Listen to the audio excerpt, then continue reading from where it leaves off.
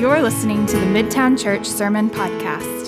Midtown Church is a family loved and served by God, compelled to love and serve each other and Austin with God. Learn more at midtownaustin.org. Good morning, everybody. It's great to be with you today. Whether you're joining us via Zoom or here in person, finally having the option to gather and worship together, it's very fun. For those of y'all that are here, like this building they've made some upgrades since the last time we were in here. If you were here before, so it's pretty cool. I've been looking forward to this day for a long time. If I haven't had a chance to meet you yet, my name's Jake, and I'm so glad that you're joining us. And it's my joy for us to lead us into a time of continuing our series out of Paul's letter to the church of Ephesus. Today we're going to be in Ephesians chapter 3, verse 14 through 21. And what we're going to see in this passage is that Paul prays for something that we rarely, if ever, pray for, which is not good for us.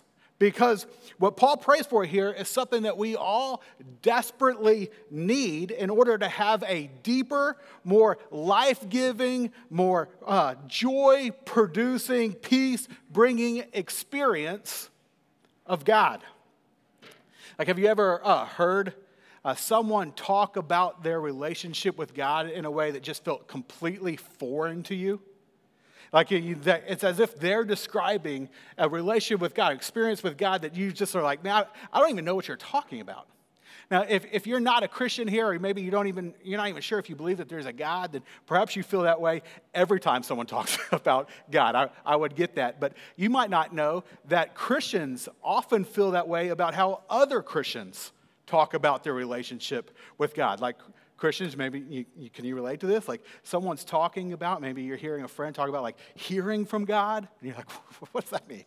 Or like being like overwhelmed by God's love, and like they're just moved, and maybe they're talking about like they're weeping, or they're just over, and you're like, that's never happened to me. Or they're talking about this peace that they feel like this just kind of comes over them in the midst of difficult circumstances where they can just rest, and you're like, man, I wish I felt that before, but I cannot relate. If you've ever been there, why do you think that is the case? Like, I think some of us would say, well, that's the case because, I think maybe people are just wired differently.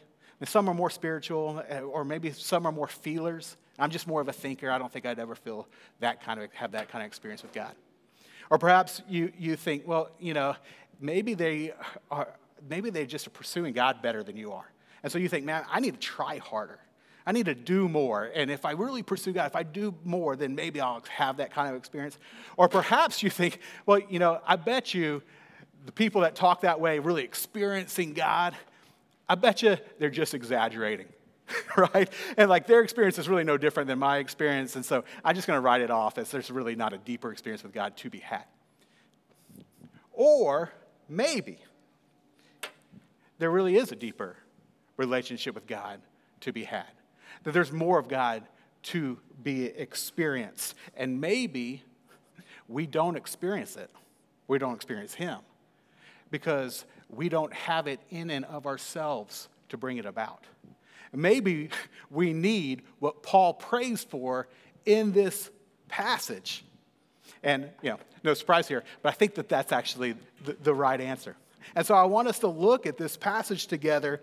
And I know that Jeff read it earlier for us, but we're going to read it again so it's fresh in our mind. And as I do, here's what I want you to look for. Notice these things. Notice what Paul prays for. And then there's going to be three reasons that hinges on that request about why he's praying for it.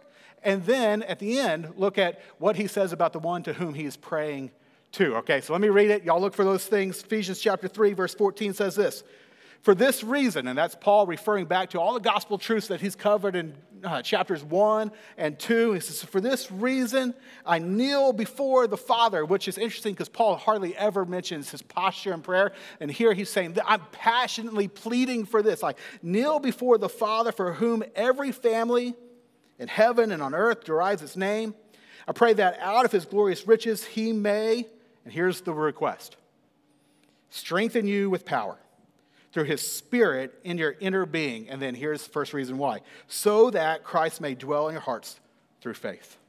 And I pray that you, being rooted and established in love, may have power together with all Lord's holy people to, here's the second reason, grasp how wide and long and high and deep is the love of Christ, and to know this love that surpasses knowledge, that, third reason, you may be filled to the measure of all the fullness of God.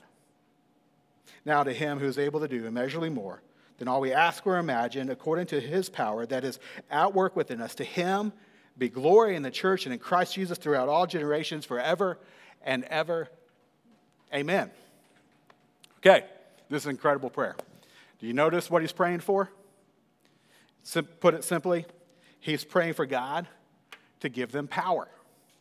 But as you can see, it's not a prayer for power like over people or for God to put like Christians in a place of power.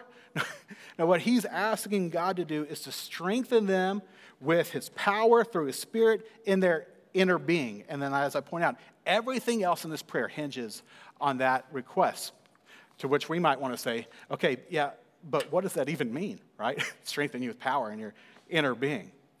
Well, the Greek word translated power here is the word dynamis. It's which we get our word dynamite from.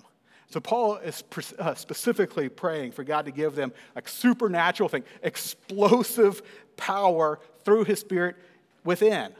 Like not to give them power, like not to empower their muscles, though I would take some divinely, supernaturally empowered muscles. That would be nice. But this isn't talking about the inner being, or this is talking about the inner being. It's not muscles, right? It's the core of who you are, like your innermost being. Think about like the seat of your emotions and your desires, your thoughts. It's what drives you, your innermost being. Now, of all of the things that Paul could possibly pray for, why is this what has him on his knees pleading before God to do? Like, what is this what he is praying for?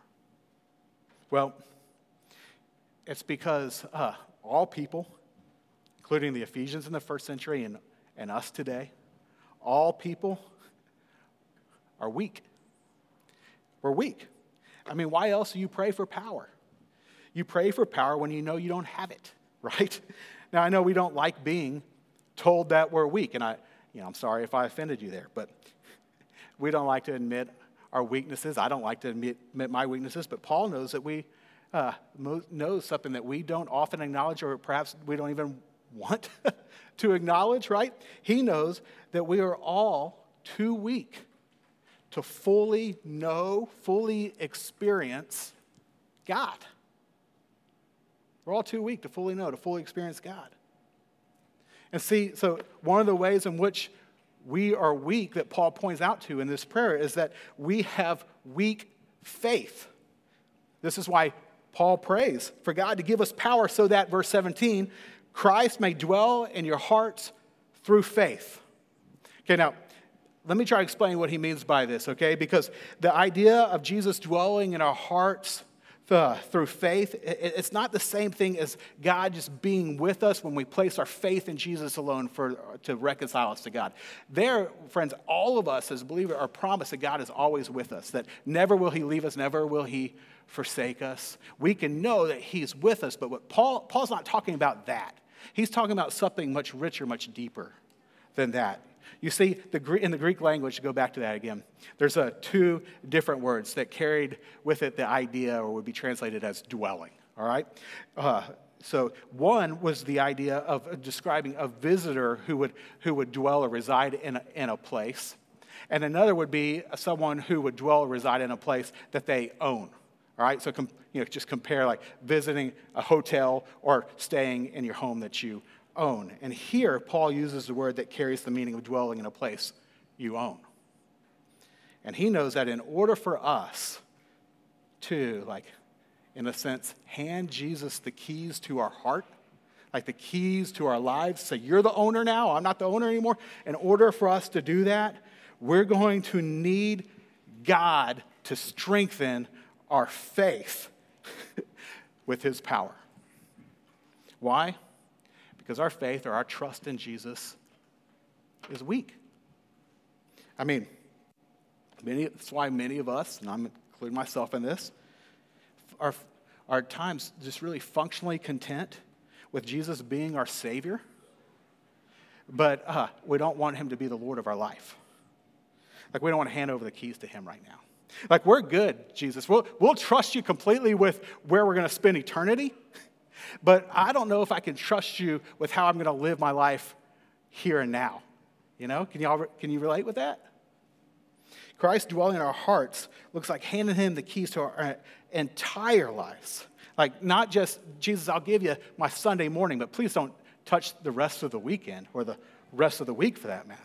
Like, Jesus, I'm happy to do what you say in regards to loving my family, but please don't ask me to love people who are different than me or look different than me or vote differently than me.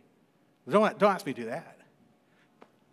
Or Jesus, like, I'm happy to entrust my life to you in the sense of where I'll spend eternity, but please don't try to touch my wallet right now, or my bank account, or my sex life, or my thought life. Or don't ask me to get out of my comfort zone and go and love and serve people. See, Christ dwelling in our hearts looks like handing him the keys to our entire lives and letting him call the shots. But we struggle to do that because our faith is weak. We aren't really sure if we can trust him. See, we would rather stay in control, and so Paul prays, Father, strengthen them with your power through your Spirit in their inner being, so that Christ may dwell in their hearts as an owner through faith. Father, give them power to trust Jesus so that he may dwell in their hearts. And friends, just something to point out real quick. The reason that Paul wants Christ to dwell in the Ephesians' hearts and why he'd want him to dwell in our hearts is because Paul knows that Jesus' ways are the best. Like, do you know that? See, Jesus is perfectly wise, and so he knows the best way to live, and he is perfectly good, and so he cares enough about you to tell you the best way to live. And because he's perfectly wise, he's perfectly good, his ways are going to be the ways that lead to life and freedom and flourishing and joy and restoration and health.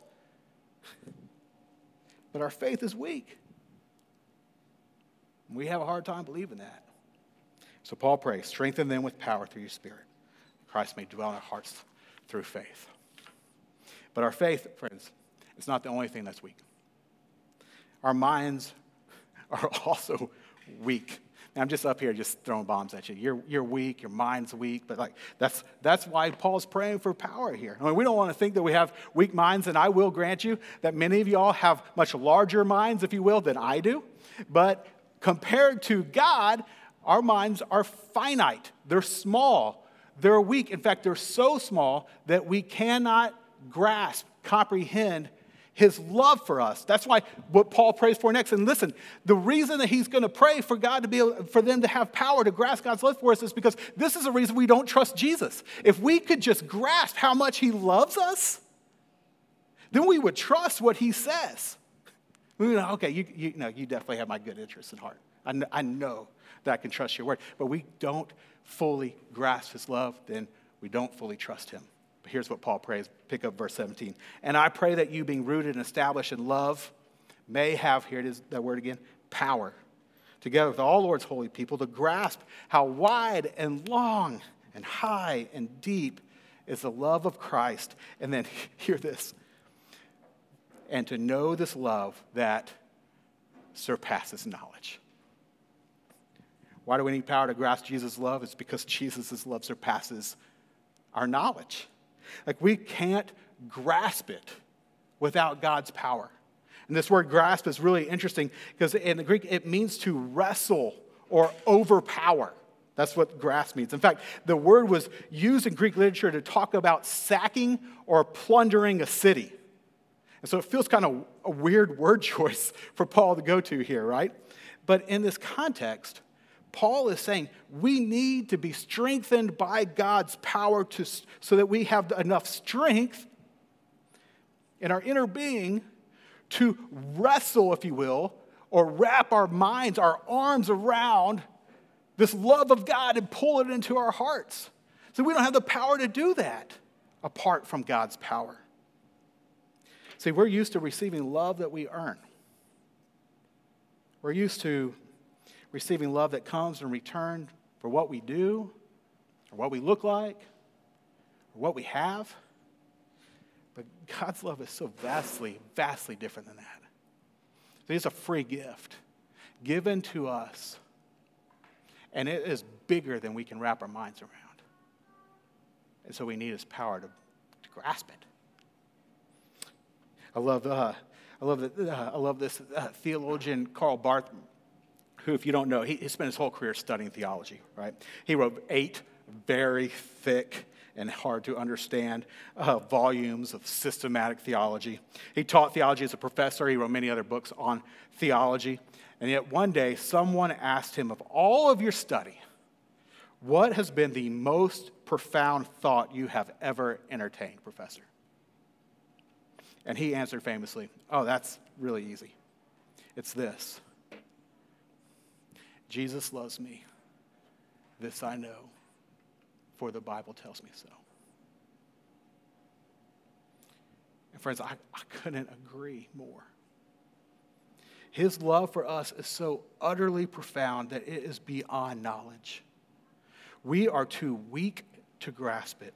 Our mind's too finite to understand it. We need God's power to wrestle it into our hearts. And so that's what Paul prays for. And do you know why he's praying for this? Like why he wants us to be able to grasp Jesus' love? Friends, it's because Jesus' love is the best. Like his love for you is the love that you've always looked for, that you have always longed for. Like it is a truly unconditional, sacrificial, forever love given to you by someone so far out of your league that you shouldn't even catch his eye. And yet he dances and sings over you. It's a love where he truly knows every single thing about you. He knows the worst thing that you've ever done. He knows the worst thoughts that you have ever entertained. He knows your weaknesses. He knows your secrets. And yet, he loves you completely, just as you are. He loves you so much that he died for you so that you could be brought into his family. For God demonstrated his love for you in this, that while you're still a sinner, Christ died for you.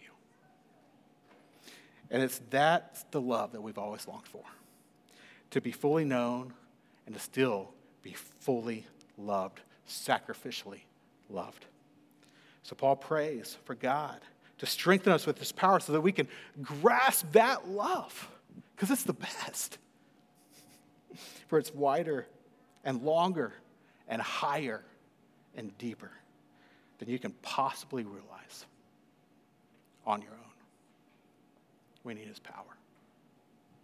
And then, on top of all of this, the third reason Paul prays for the Father strengthen us with his power is so that we can, in verse 19, be filled to the full measure of all the fullness of God. To which, like I read that, I'm studying that this week, and I'm thinking, is that even possible? Like, I don't even, is that safe, right? To be full measure of fullness of God? Like, I think I might burst if that were to happen, right? Like, you don't have to convince me that I'm too weak for that to take place, that I'm too fragile for that to take place. See, what Paul is praying is that we would be filled to the brim with all the fullness of God. That we would be overwhelmed and saturated with his presence in our lives. That we would know and experience him to that degree. And before we are tempted to write this off as just kind of spiritual language or some kind of exaggeration from Paul, I want you to know that Paul's prayer here is just a reiteration of something that Jesus prayed in John 17, the night before he would go to the cross for us. In John 17, verse 25 and 26, he says this. Jesus is praying. He says, righteous Father, though the world does not know you, I know you. And I have made you known to them. And I will continue to make you known, hear this, in order that the love you have for me may be in them. The love that the Father has for the Son may be in us, and that I myself, Jesus prays, may be in them.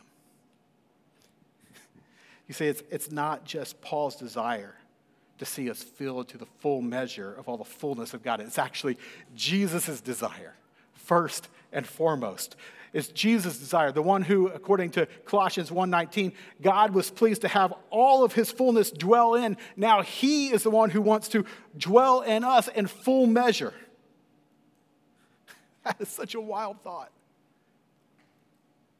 But listen, one of the things that this means is that we're not filled, in this sense, to full capacity.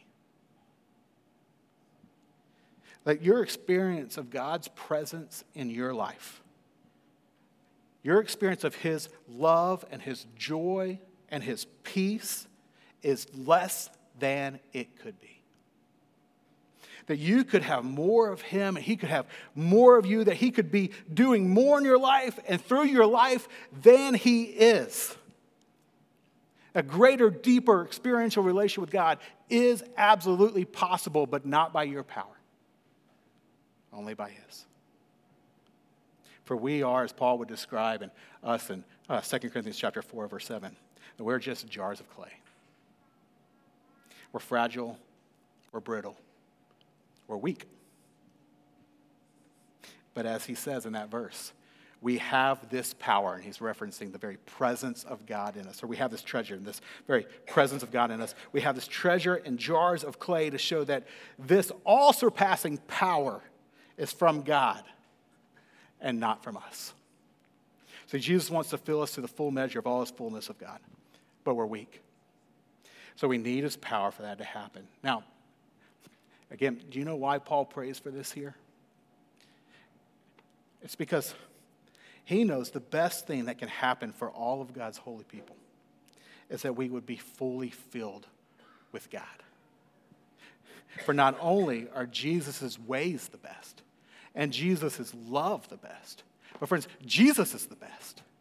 Jesus is the best. That's why his ways are best. That's why his love is best. The best thing that we could have is to be full to the full measure of God, because he's the best. But there's nothing better in the entire universe than him. But we are too weak to get more of him by our own efforts. And so Paul prays, Father, strengthen them with your power so they could be more saturated with you in all of your fullness. Friends, my faith, your faith, is too weak to fully trust Jesus. Your mind is too small to grasp his great love. You are too weak to be filled to the full measure of all the fullness of God.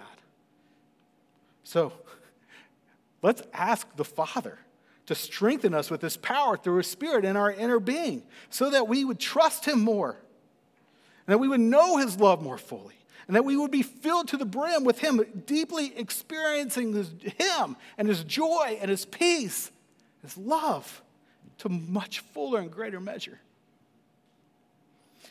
Now, if you're going to begin praying that, or maybe to get you to begin praying that, you might begin to wonder, or doubt, if I do pray that, is anything actually going to happen?